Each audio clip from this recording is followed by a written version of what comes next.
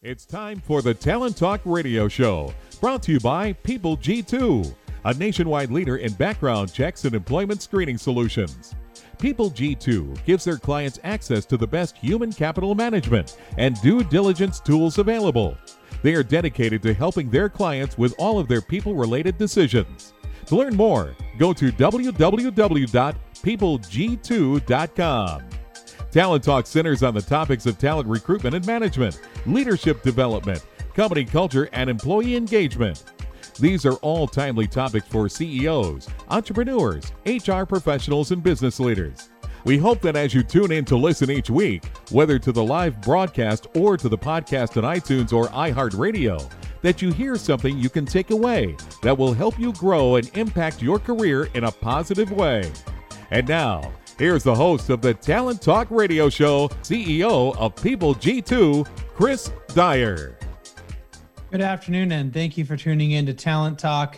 It's Tuesday. It's 1 o'clock here live, and that always means that we are here to talk about talent and to talk to really talented people who maybe have something that they can share with us that we can learn from. And that's really kind of how this show began, that I had for years been spending my time in conferences and talking and getting people to maybe have a call with me and to learn what was making them tick. What were they worried about? What were they thinking about? What were the books that they were reading? And this show's kind of turned into an opportunity for everyone else to listen in on that conversation and be able to hopefully learn something. And, you know, much like you might want to ask someone this questions, you actually can. So we live tweet the show on Twitter. You can follow @PeopleG2 or the hashtag Talent Talk, all one word. Typically, Angela's the one doing that, but today we have Tina popping in as a substitute tweeter, and hopefully she can keep up with us today. But we will be putting all the best one-liners, the best comments, links to books, links to profiles, so that you can keep the conversation going with our guests, with me, and let us know what you think. Now, we've had so many wonderful stories come from this show. A lot of them went into my first book, The Power of Company Culture. You can find that wherever you buy your books, on Amazon or wherever it may be. But, you know, we've really been talking about COVID and remote work and so much of that over the last year. In fact, I have a book coming out here at the end of May, and it's called Remote Work. So if you want to pre-order that book on Amazon, now is the time to do it.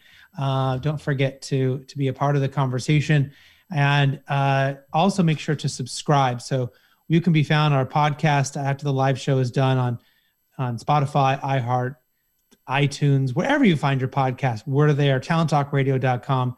If you subscribe, that makes sure that you always get reminded when a new interview is up. And so, you know, without further ado, I'm going to go ahead and talk about who's on the show this week. My guest on the show will be Joe Patterson, founder of the Vested Group and Forbes Books author, The Big Commitment: Solving the Mysteries of Your ERP Implementation. After the commercial break, we'll bring in Jason Barger, Step Back Leadership Consulting and founder. But let's go ahead and get to my first guest. Joel, welcome to the Talent Talk Radio Show. Thank you, Chris. Happy to be here. Fantastic. Well, why don't you tell everyone a little bit about yourself? You know, what's important for us to know about you, and of course, let us know, you know, kind of what you do, what your company does, and the type of work that you tend to focus on. Sure. As the book title says, we are in ERP consulting, and most people don't know what that is, and that's perfectly fine. It's another acronym for the IT world, but really what we do is we work with companies that are looking to grow their business or maybe go into new service lines and know that the software that runs their company isn't supporting them. And so we go in and work with them to define what their future state is going to look like. And we work with an Oracle product called NetSuite that can run their entire organization. And our job is to make sure that it does what it's supposed to do. Today, I know we're talking a lot about culture, and I'd say that our organization is definitely a culture-first company.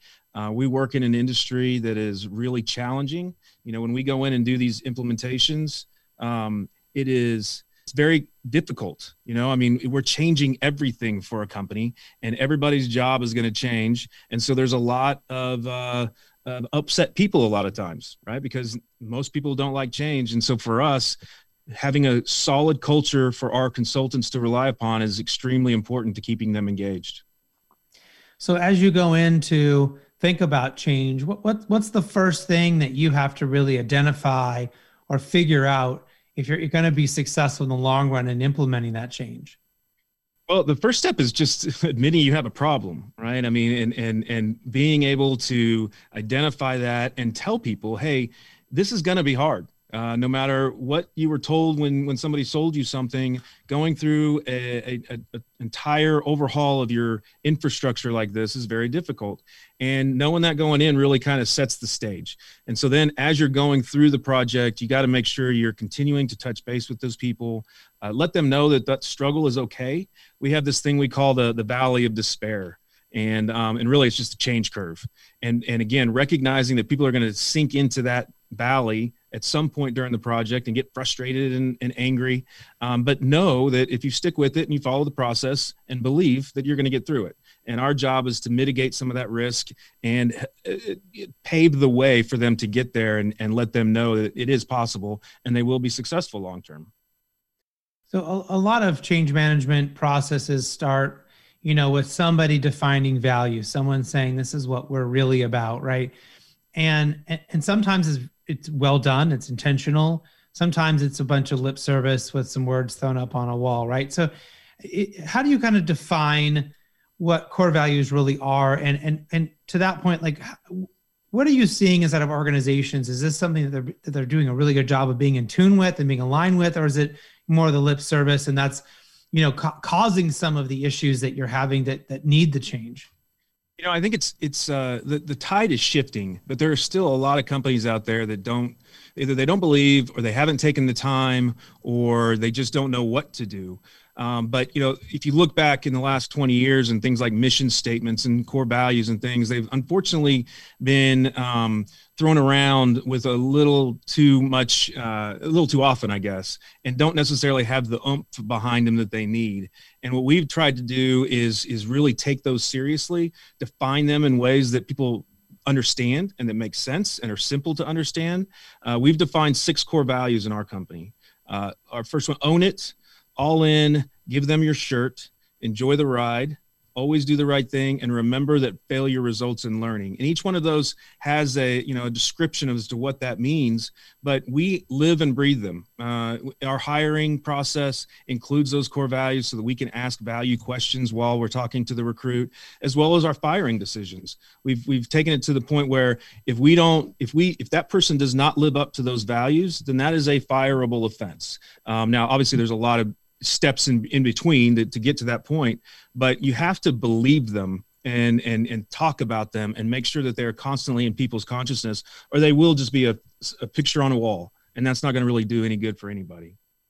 Well, one of the things that I hear when you listed your core values was they were very specific, right? They were unique. There was some things in there I'd never heard before, like the get the shirt off your back kind of a thing, right? That you can tell that they were thought about and that they were intentional. I've done a lot of work with companies that go in and they'll be like, yeah, our core values are trust.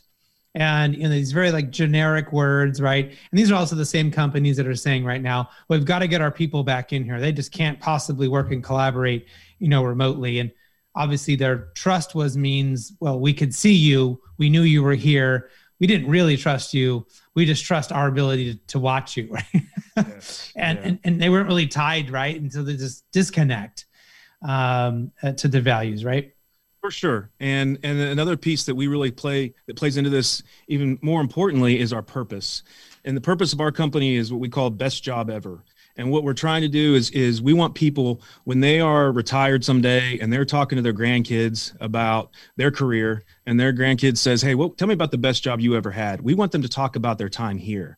And that means something different for each person, right? And what we actually need to do to keep them engaged and motivated. But those values support that.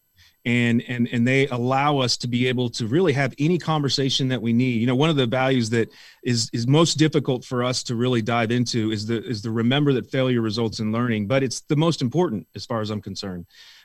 My company, the Vested Group, this is the second company that I've founded. And my first company, we did really well early on for 5, 6, 7 years and took off. And it really did well because the owners were able to be involved in the culture. But as we grew We didn't have a plan to support that. We didn't really know what to do with it as people became virtual. And when I started this company, it was from day one, hey, I learned that is not the right way to do it, and that this is the most important thing. And we built our focus and our goals around that. And it's served us really well in a tough industry. So, I know you're sort of on the technical side, and you're going in and providing, a particular technological approach into a change management system, or to get people, the help that they need. But do you think there's something that we need to think about doing on that side of it, around culture, around social media, about, the intentionality of how is it the things that the technology and the non-human parts, right? This is not HR supporting culture. This is how does the technical side of it support culture from your perspective? Yeah, it definitely does. And I think the mistake that some companies make is that they think just implementing new technology is going to solve their problems. And really, it still takes the people behind the scenes to make it happen. I'll give you a good example. We use Slack very extensively in our organization, and we also use Tiny Pulse, which is, if you're not familiar with it, it's an HR tool. It provides a lot of different things. But one of the things that it does is it creates a Slack channel for us called Cheers for Peers. And what that allows you to do is you can at any time, if you are working with one of your colleagues and they exemplify a core value that you want to share with the rest of the company, you go in there to that Slack channel and you can do a cheers for peers for them. You reference the value that you saw and you give an example, and the whole company sees it. And it's a very simple thing, but I can tell you, even just today, there's been 3 or 4 of them. It happens every single day. And it's a very simple way to make sure that those values are continuing to be in the consciousness, in the conversation. And it allows you, especially in this time of COVID, to stay connected with people. It allows you to see what they're working on, what they're doing, how they're going above and beyond. Out of those Slack communications, additional conversations will happen. And for us, what we've done, I think is really creative, is every time that somebody gets that, a cheer, is we have a sticker that represents that core value, and we take that sticker and we put it on our laptop. And it's kind of like, Ohio State and has their wins on their helmet with stickers. It's the same thing. And what that does is it allows us to, I've got stickers on my laptop, and I can't tell you how many times, if I'm at the airport or if I'm working with a prospect, they'll ask me about them, and it gives us an opportunity to continue to talk about our culture, because that's really, we're in consulting. Our product is really our people. And so it allows us to talk to customers about how we invest in those people and make sure that we keep them close. And it really starts with the technology piece. So it's all important, but you still have to have the intention on the other side from the people. So I would like to kind of break this down a little bit for those that are listening, because this is really, really important. We use a similar type thing in our company. We use Slack, and we have just a water cooler room, and that's where we go and we do it. And I love the sort of addition that you've added on, right? Which is to really go back and have these stickers and have some way to additionally celebrate it for the long term. But I think what's important for people to remember is there was a specific place on a specific technology. There's a specific way to do it, and anyone can do it, right? This is not top down. This is not my manager had to tell everyone else I did a good job. This is anyone can nominate anybody. And so you've removed that hierarchy, removed all of the power and the politics and the butt kissing and all of that by making this a flat thing, right? That's anyone can nominate anybody for exemplifying this, right? You've identified what's important, and now you're celebrating it. And I think that's really awesome. And kudos to you guys for adding on that extra element of adding it to your computer, so that when COVID's over and you're going to see more people, all right, it's a conversation starter, and then they can know more about you. I think that's super important, which I find those types of programs to be far more beneficial than rewards-based programs. Are going to give out some Starbucks card, or we're going to take a tally of how many times you got mentioned and you get 5 points or something. Like, it gets gamed, it gets forgotten. This is far more memorable, I think, the way that you guys have decided to approach it. Yeah, there's no doubt. You're right. It's not, I've never even thought about it as a way for somebody to kiss up at all. To be honest with you, I probably get fewer cheers than just about anyone else because I'm not in the weeds with Right. a lot of the people that I work with, and that's great. I love that. I don't need the accolade. I like it just like anybody does. I feel good about it when somebody says that, but I sure love giving them out too. I mean, it's because it allows me to interact with people that I don't get to necessarily interact with a lot.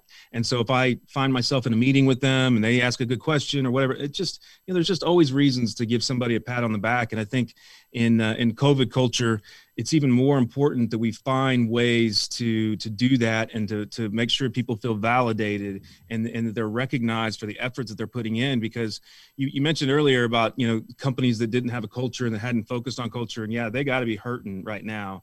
But it doesn't change the fact that companies like ours that have focused on culture, our people are still hurting too, and we want to really go above and beyond to make sure that they know that we're out there, we care. We are interested in what's going on in your daily life. And if there's anything that we can do to support you, let us know. And it really gives us the avenue to do that. Right. And just to say it again, people just want your attention. They just want that pat on the back. They want that, hey, this was something that I saw that you really did well. This connects to what we're trying to do.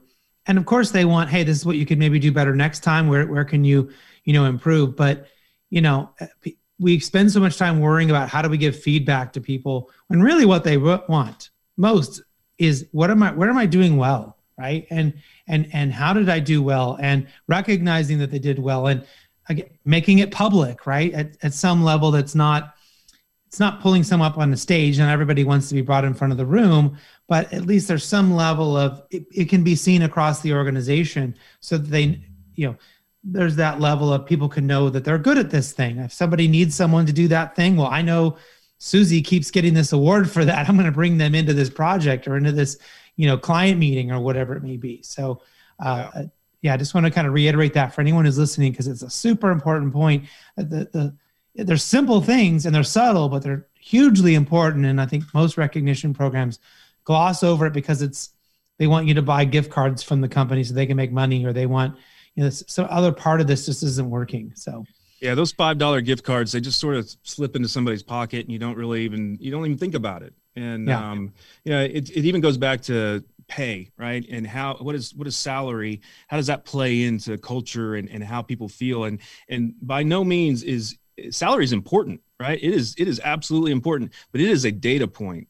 You've got to make sure that your people are paid equitably, they feel valued that way, but then they can move on. And it's all this other stuff that really makes a difference. You're not going to be able to get away with underpaying people because you're investing in something else, not in my business at least. And I don't want to. I want to pay people what they deserve, but I don't really want that to be the main conversation. And especially in hiring, and that unfortunately becomes a big part of it. Well, you wrap that with everything else that we've got going on, and all of a sudden the picture looks much different as they're making their decision. Yeah, I always thought those companies that do here's a 1% salary increase each year or some tiny thing. It's like, you don't even notice it on your check. You don't feel good from that, right? They'd be better off handing you that 1% in the middle of the year for some random reason as a bonus, if that's what they wanted to do. And even that I think is misplaced, but how do you even notice 1% on your check? It kind of comes down to the Jelly of the Month Club with Clark Griswold, right? Right. How is this helpful to me? Yeah. So, you've hit on the recognition part, you've hit on the values part as well, but what else should we be thinking about from a culture focus, especially maybe during the interview process? Well, I'll tell you that, you've got to hire for culture fit and drive first. Obviously you're looking for skills, but you've really got to make sure that they fit the culture. Otherwise they're going to flame out. And I've found that in really strong cultures, good, strong cultures, the culture sort of takes care of the people that accidentally get in that aren't a fit, right? And not in a bad way. There's nothing wrong with them necessarily. It just means that it's not for them, and that's okay. And the culture kind of weeds those people out. But you've really got to put the extra effort into the front end interview process. We do this thing called a Sunday test that we ask people to think about when they're interviewing candidates. And that is, if this person is sitting across from you came to work here and they called you on a Saturday night and said, hey, I've got this deadline. I really need your help tomorrow on Sunday. Can you come into the office and help me out? How are you going to respond? And that is that's going to be different for everyone. And you're just interviewing this person. You don't really know them, but you got to trust your instinct here, because you know the types of people that you're trying to bring in, you know what works and what doesn't, and really think about that. Do they pass the Sunday test? And if they do, then they'll move on to the next round. But sometimes you just get that feel that this person is in it for a different reason, and that's not going to work here. Yeah. And some people are really good at talking the talk. I mean, they can say that they agree with that, but then, can they give you an example right in the past? Can they demonstrate that this is something they've done on a consistent basis at their job or their past jobs? I mean, that's where I find people struggle sometimes if they're not quite that person, if they're not quite aligned. It's, if I said, if I was working this weekend, I really needed someone, would you help me out? Oh yeah, sure I would. But then when you hire them, they're like, nowhere to be found. It's like when somebody asking you to help you move. Yeah, of course I would help you. Oh, Saturday? No, I'm busy. You have a truck, right? Let's go. Yeah, no, it's going to be different by person, but I think that people understand the concept, and it allows you to get to some of those behavioral type of questions that are the most important ones to answer as you're going through this. Now, like whenever I interview somebody, I rarely talk about their skill set. It's always about fit and how they are. Now, there's other people that are going to interview them that are going to really drill into their skill set, and that is important, but I'm not looking for that at all. I really want to know, is this a person that I want to spend time with? Because, one of the things that I really focus on is this concept of work-life balance. And I hate that term because I think it implies that one is good and the other one is bad. And that's not reality, right? Nobody really is able to completely turn off their job when they go home, and vice versa. I mean, if you have a bad day at home, you're probably going to have a bad day at work. And recognizing that is a big part of our culture as well, that hey, I'm not asking you to work 1 million hours, but I want to know that you're doing okay personally, and not into their details or anything, but just knowing that they're managing okay, because I know that is going to keep them more engaged and more productive at work as well. And it's just the right thing to do. And so if you recognize that it's not taboo to get to know somebody personally and care about them, that is actually part of making sure that you've got a culture that works. And I think a lot of times people, especially with this kind of world of compliance, HR compliance that we've fallen into these days, they worry about being able to ask some of those questions or get to know somebody personally. And I completely disagree with that. There's a way to do it without being invasive, but it's important to have that personal connection to really know whether or not this person's going to fit. And to know if they're going to fit, I think it often will take more than, just speaking to one manager who's maybe the direct report, or maybe just the senior team. I mean, what are your thoughts on maybe having the candidate really interact with the everyday staff and people that they're going to have to work with as a way to, discover if they're going to be a good fit? Yeah, I think you're really doing yourself a disservice if you don't. So the way our process is pretty well defined. And the first thing that we do is we ask people to send us a 2-minute video and we don't give them much instruction. We just say, hey, tell us why you're a good fit for the vested group. And the thing is that's interesting about that is maybe the first couple of times you watch one of those videos, you're not going to gather a lot of information from it. But when you watch 100 of them, you really see a difference in the candidates, and it helps set the stage and just make sure that they're a good fit for you. And then when we bring them in, we go through several rounds at different levels of people, because in my mind, if that candidate isn't interviewing you as well, then there's something off. You want them interacting with different levels in the organization, because it's one thing for me to say what we're about, but it's another for somebody that's been working here 6 months and somebody that's been working here 5 years to tell you what they see. Making sure that you have the opportunity to interact with them at various levels, and making sure that they feel comfortable that the people that we have already fit within what their expectations are is just as important. So I would absolutely encourage anyone to let your staff or your recruits talk to different levels of the staff, and find a way to have a casual setting, whether it's over lunch or something like that, to really be able to have a conversation that's not over in a boardroom or something. Right. Take a little bit of the pressure off and allow them to kind of free flow. Well, 2 quick questions. We're almost out of time here. The first is there a book that you're reading these days that you might suggest people check out? Well, this isn't going to surprise anyone, maybe, because it's pretty popular already. But I'm almost done with Bill Gates' new book, How to Avoid a Climate Disaster. And I got to tell you, that guy, he's obviously a genius, right? But the way that he's able to take complex scenarios and boil it down to something that any of us can understand is really remarkable. And it's a great read. I'd encourage anybody to take a look at it. And most importantly, how can people get a hold of you if they're interested in learning more or wanting to work with you? So the company domain is thevested.com, or you could go to joelpatterson.com. Either way, I would love to learn about you, your business, what your goals are, and see where we might be able to help. Well, Joel, thank you so much for being a great guest today and sharing some fantastic insights. I'd love to have you come back at some point and share with us all the cool stuff that your company's doing. Thank you, Chris. It's a pleasure to be here. Look forward to next time. Take care. We're right back after this quick commercial break, and we'll bring in my second guest, Jason Barger. Imagine buying a newspaper and discovering that the news you're reading is 6 months old. There isn't much that stays the same for 6 months. And the same thing goes for background checks. In a time when so much outdated information is being passed around, it's good to know that People G2 offers something different. At People G2, we provide today's intelligence, not yesterday's news. Our value-added approach offers you a fully FCRA-compliant solution that includes up-to-the-minute information. By combining industry-leading technology with old-school human investigation, People G2 is able to give you information that is accurate right now, delivered quickly to our online system, or integrated with your HR system. So ask yourself, are you comfortable working with old news, or are you ready for a different kind of background check company? Visit peopleg2.com or call 800-630-2880. That's 800-630-2880 or peopleg2.com.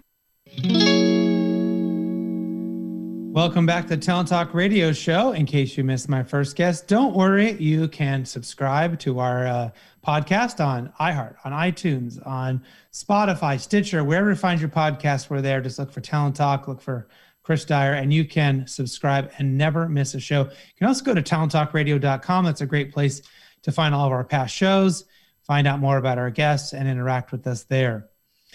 Don't forget, we are live tweeting this. So if you're following along on Twitter, at PeopleG2 or the hashtag Talent Talk.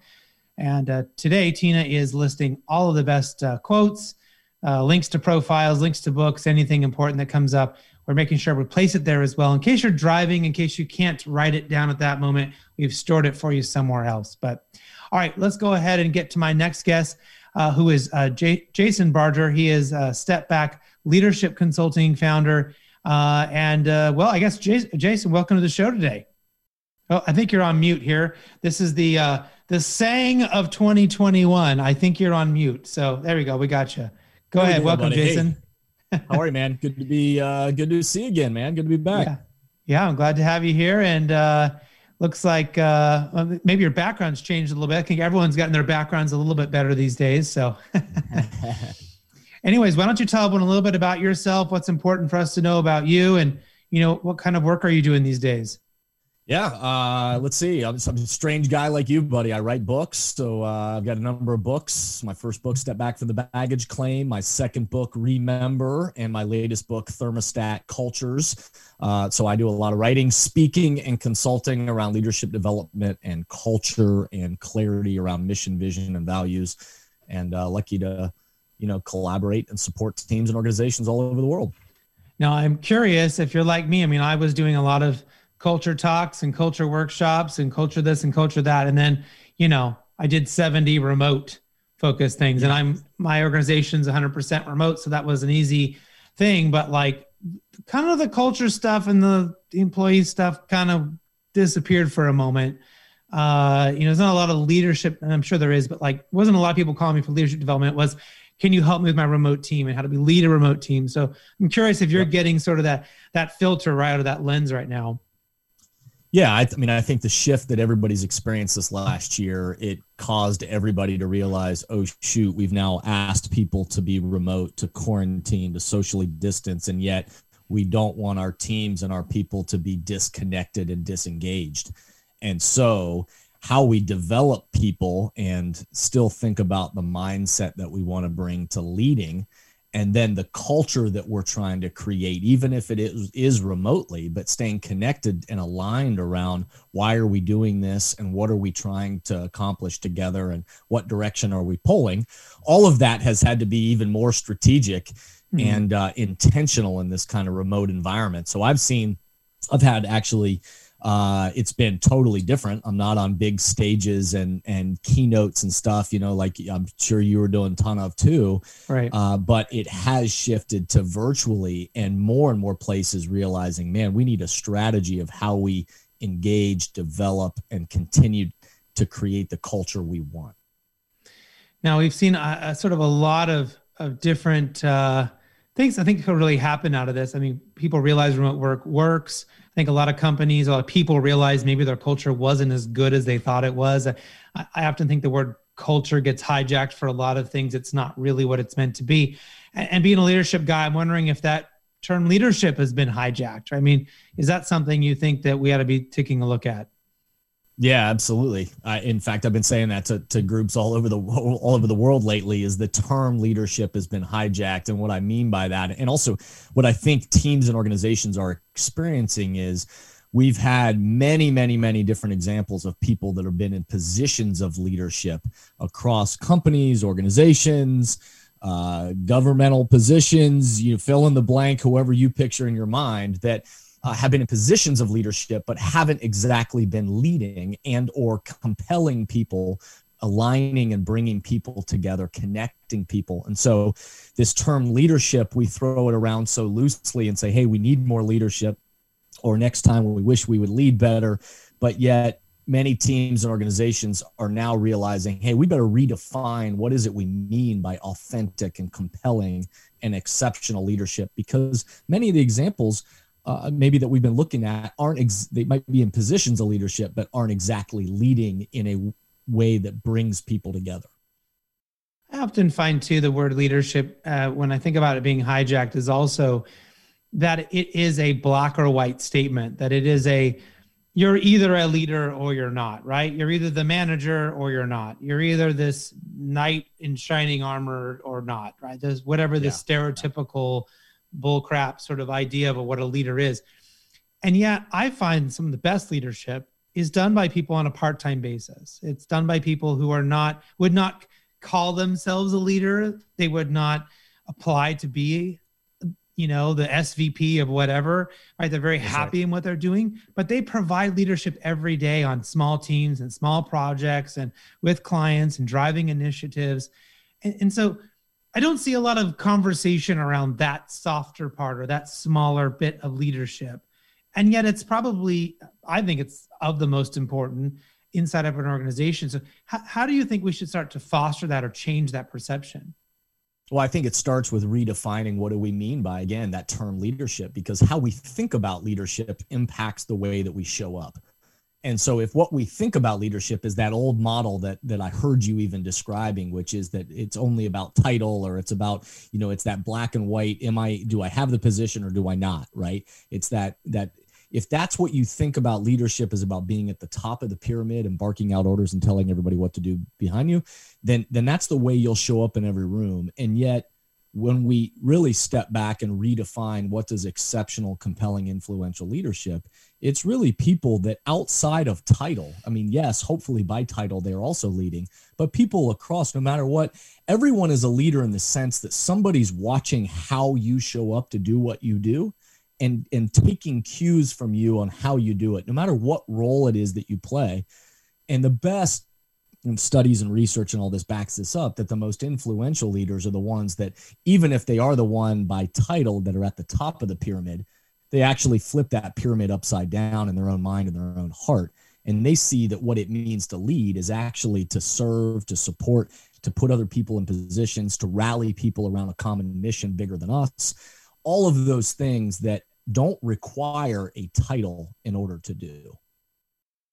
Yeah. And that's, I think it's super important. I mean, anyone that wants to, help more or lead more, whatever word you want to use. I mean, I also found that if you just took on that responsibility, if you just filled in that gap where leadership was needed, people are generally pretty willing to let you do it, right? I mean, oh, absolutely. You can run into a wall every once in a while and you ask for forgiveness, not permission. And that's fine, right? You can navigate that inside an organization. But I've often, seen people that want to become a leader, but they never fill those gaps or, fill in those cracks where they could demonstrate their abilities, get the practice at it, get comfortable with it, learn more, right? And others, and maybe they're just more extroverted by nature or whatever, just sort of show up and take over, right? And so they're getting the light shined on them, and other people are kind of being left out. And some of my best leaders in my organizations are introverts, right? But we had to kind of help them fill that role in a way that made sense for them to become comfortable. Yeah, and I think the best teams and organizations are engaging people of introverts and extroverts and cross-functionally across roles in a conversation around what does it mean to truly show up and to lead, and what does influential and exceptional leadership look like to us, and then all of us play a role in creating that culture where that no matter what your role is, that we all have how we show up to the work that we do. That becomes the air that we breathe within an organization. Yeah, especially with how things are going these days, and maybe our environments are just decided to go 100% maskless, and all businesses are open. So we're going to see rapidly across the country very big differences on how people are working and living. And what do you think is a meaningful work environment? Let's say in the near term here, right? What does that look like, and what should leaders or what should organizations be thinking about as they're maybe pivoting a little bit and creating a slightly different culture to kind of adapt to all of that? I love the question because I think it's a fascinating thing. Everybody's talking about the future of work right now and trying to imagine what's this going to mean. And in fact, on my podcast, the one that I host called The Thermostat, I just had some researchers from the University of Penn on recently, that the amazing research that they had done. Wes Adams and Tamara Miles are their names that did these researchers. And as on my podcast, we talked about this amazing research, which they admittedly, they talk about, they went into this research of trying to find these main principles and studying all the most exceptional company cultures that created these amazingly meaningful work environments.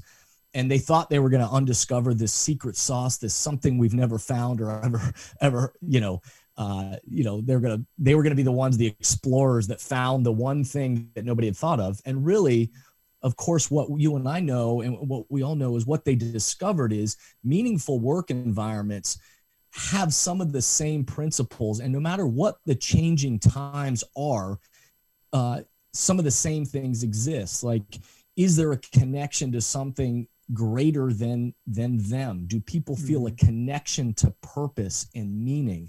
Is every person, no matter what role across the company, are they involved in playing a participatory role in how do we create the culture, and even in discussion about what do we want the culture to become?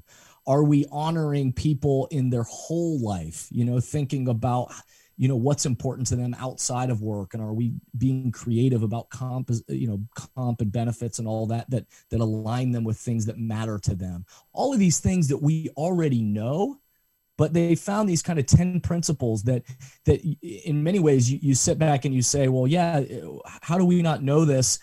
And it's not that we don't know it, but it's that many teams and organizations just unfortunately haven't gotten great about implementing them, executing them, actually living these principles. That really it's about proactive and intentionality around creating the culture that we want. I talk a lot about setting the temperature and creating a thermostat culture. And so it's about that intentionality around, do we even know what that culture is that we want? And then what are those actual things we're going to put into place in order to set that temperature? Yeah. And I think that's, I guess it kind of maybe then is a good segue to this idea of a thermostat. And so, if we're looking at temperature and we're looking at maybe our culture from a thermostat type of an analogy or metaphor, whatever it is, how do those things relate? Do we have different gauges on different things? Do you think that people need to be monitoring? I mean, I know in my work, I have these 7 pillars, right? I think there are 7 things that companies always do really well that are great cultures. And it's easy if you say, well, okay, there's the 7. Oh, yeah, number 6, we're not so good at that one. Like, we really struggle with that one right now. Okay, well, that's where you put your energy, right? That's the lever. That's the thermostat that's running low, right? Or maybe it's a gas gauge. Maybe that's a better analogy. I don't know. But like, that's where you can kind of figure out, we're okay here. We're okay here. Oh, this is down. Remote work has made it harder for us to be transparent, or harder for us to have measurement. And okay, how do we fix that? But how do you think companies should be approaching it from if we want to shape that culture? Are there different thermostats they should be reading, on a regular basis? Yeah, well, no, I love the image of the thermostat, because I think it's really easy for people to quickly get their heads around. And in my book, Thermostat Cultures, I talk about it. Too many leaders, teams, and organizations get stuck in what I refer to as thermometer thinking, which means if we don't have, the first thing we have to have clarity around, well, what is the culture that we're trying to create? So on this team or across this entire company, what is the culture that we want of the way we think, act, and interact every single day? And when we don't have clarity together on what we want that culture to be, of how we show up to do the work that we do, then our thinking is purely reactionary. And so like that thermometer, all it does is react. And every single day, the culture that you experienced is scattered and inconsistent depending on who's in the room and how we're feeling and what externally is happening around us. Right. But the best are the ones that go through that process to begin to understand first, well, we have to know, well, what is the temperature that we want to set? And so rather than just being reactionary like that thermometer thinking, we've got to be proactive to be able to say, okay, here's the culture that we want, the temperature that we want to set. And then we've got to get, like those levers and those measurements that you're talking about, then we've got to get clear on, okay, how are we calibrating our thermostat? And it doesn't mean we're perfect.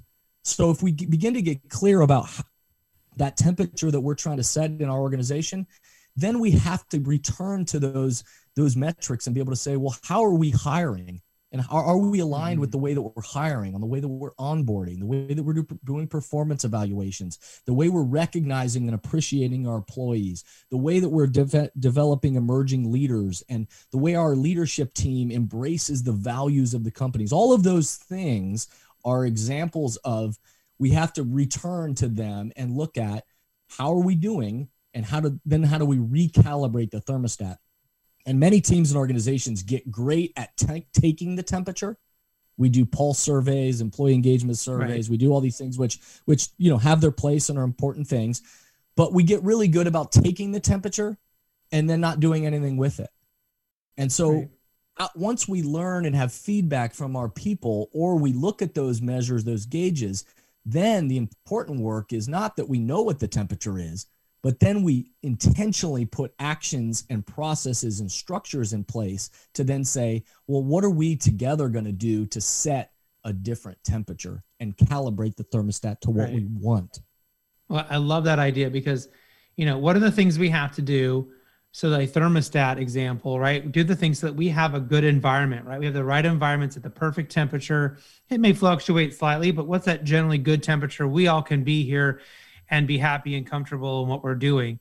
You could take the opposite, right? Which is that thermometer is just, is it hot? Is it cold? I mean, you could be standing outside in Chicago on one day of the year and it's miserably hot and miserably humid. And another day of the year, it's freezing cold and you're going to die if you don't get inside, right? I mean, if all you're doing is reading what's happening and not impacting what's happening, right? So to take the example even farther, right? You get central air and central heating. And what is the things your organization is doing to directly control what's happening so that people are living inside of this livable band of what's acceptable, right? That's perfect, Chris. Like what you're saying is absolutely perfect, because those examples, and again, when you referenced a few minutes ago, is when everything that happened this last year, global pandemic, so civil unrests, issues of social justice, political uncertainty, economic uncertainty, where are my kids being schooled, all of those things collide. Teams and organizations that didn't have clarity around, not just what we do, but how we're committed to doing it together, all of a sudden they were left then, and all of their people scattered and isolated and working remotely, disconnected. Then they are, like you're describing, one day it feels really cold and another day it feels really hot. And the temperature just goes up and down. But the teams and the leaders and the companies that had clarity or were already on the journey of finding clarity and committed to, hey, this is the temperature we're going to set, then they were able to say, all right, everything that's happening in the world right now that's out of our control, we can't worry about. We've got to make sure that we focus what is within our control and with each other, and how are we going to respond? What's the temperature we're going to set? Yeah, there's another great place to kind of make another point, which is think about when you're doing your job, if all you were, and every day you show up to your job in, a t-shirt and jeans, right? And a pair of tennis shoes. And every day you don't know what that temperature is going to be. And so what do you spend your time doing? You spend your time looking for a jacket or a sweater, or you find a way to get a pair of shorts or different pair of shoes, or if suddenly your work is raining and you're wearing tennis shoes and not rain boots, you will spend your time trying to figure out how to improve your comfort, to change the environment that you're in, instead of doing your work, instead of doing the things that will help you be successful and your company be successful, right? You're just spending all of your time trying not to be miserable in that current temperature of whatever that may be. And I think that's the part that organizations forget. They think people come, they have a job, that they'll figure it out. If they're spending any percentage of their time worrying about that stuff, right, it's a problem. And I think that's why remote work is so great. That's why we're huge fans of it, is I take out so many variables by allowing people to be in the environment they want. They have their desk with their thermostat set how they want it, with the food they want, and the lack of a commute, and all those things have been removed. And all they have to do is worry about, how do I do my best work today? And my guess is that you've taken some of those, again, the way that we define culture, like you've taken some of those tangible things around them, like an office space and work, and some of those things out of the equation. And you've allowed them to have the autonomy to say, hey, well, what is the temperature that you want in your own remote work environment? But my guess is also, for you all to be successful, you also have some non-negotiable and some clarity around, in this remote working environment, this is how we're going to be most successful together. Right. And this is the temperature that we're going to set of how we show up to do that work together, and how we collaborate, and how we bring out the best expertise in each other, how we lean on each other, how we challenge each other, and how we support each other in these unique times. Yeah. That I'm guessing that you still, even though you're remote, you still have clarity on those things. Is that accurate? Absolutely. And I'll give people an example, like what is a non-negotiable? We highly discourage one-on-one meetings in our organization. Highly discourage them. Now, there are certain situations where they need to happen. But otherwise, why would you get on the phone with just one person, right? Unless there's power, politics, or you're just lazy and slow. Because if you could meet with 2 or 3 people or 5 people, you can get more ideas. You can get the information moved around the organization faster. You can get, buy-in and execution done. If I have a really good idea, I talk to 4 other people, we brainstorm, we figure it out, and in 15 minutes, we're off to the races. I literally see other organizations, that person has 5 one-on-one phone calls and then has to go back and have a few more to kind of connect all the dots with everyone. They've gone 2 or 3 days. They've got no traction. They've not moved. So we hate that, right? That is like nails on a chalkboard to our organization. We want to team it up, group it up, almost like a sports team. Let's just get in the huddle real quick. What play we run? Okay, great. And then we're off and we go. So that's something for us that sets that temperature, right? Helps us keep the right thermostat setting going so that we can be very quick and not waste time on meetings, not waste time, negotiating with 5 people on 5 different, conversations. Yeah, no, and that's a perfect example for what is right in one place and works really well, but you've got to have clarity, because somebody else coming into your environment may have done it differently in another place, and so you've got to negotiate. Okay, well, what is the right way that we do it? And so you've found, hey, for us, this is the temperature, and this is our commitment to how we're going to communicate and work together. And what I'll say to you, and I'm sure you've experienced, which is probably one of the reasons what led you to that decision, is, there's an epidemic within teams and organizations of meeting for the sake of meeting. And so, we kill people death by meeting, because everybody, and so part of it is we have to realize, at the right elevation, are we having the right conversation at the right elevation about the right priority and with the right people involved? Right. And oftentimes organizations, like, I do believe there's time and place to have a great one-on-one conversation. But what I hear you saying is, let's not just have one-on-one conversations when the right people that are needed to be in the room are 3 or 4 other people that are going to raise the priority and raise the conversation to a higher elevation. Right. Similarly, we don't want to be talking about somebody else who's not in the room in a one-on-one conversation when they're down the hall or they're remotely. Right. Like, we want to make sure we've got the right people, the right conversation, the right priority at the right elevation. Teams and organizations that get better at seeing, okay, how does that work for us and what's the way that we're committed to doing it, are the ones that are more effective. They communicate better, and then they waste less time, like you're talking about. They're often running on the right stuff.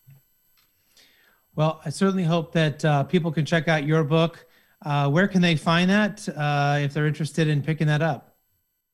You can all the normal book places. I mean, Amazon, of course, jasonvbarger.com. If you just go to Jason V as in Victor, Barger, BARGER.com, you can check that out. And or at Jason V Barger on social media is other ways you can track down and learn stuff. Well, it sounds like that's the best way to get a hold of you as well. So hopefully people can track you down if they're interested in having you help their teams, if they want to read more about your books and everything that you're doing. Good luck with all the great work you're doing in your podcast, and really appreciate you being on the show today. Chris, great to see you again. Keep up the great work, and thanks for everybody out there who's tuning in. Awesome. Thanks everyone for tuning in to today's show. Hopefully you've gained something you can use in your own career in a positive way. Until next time, do what you love and show the world how talented you can be today.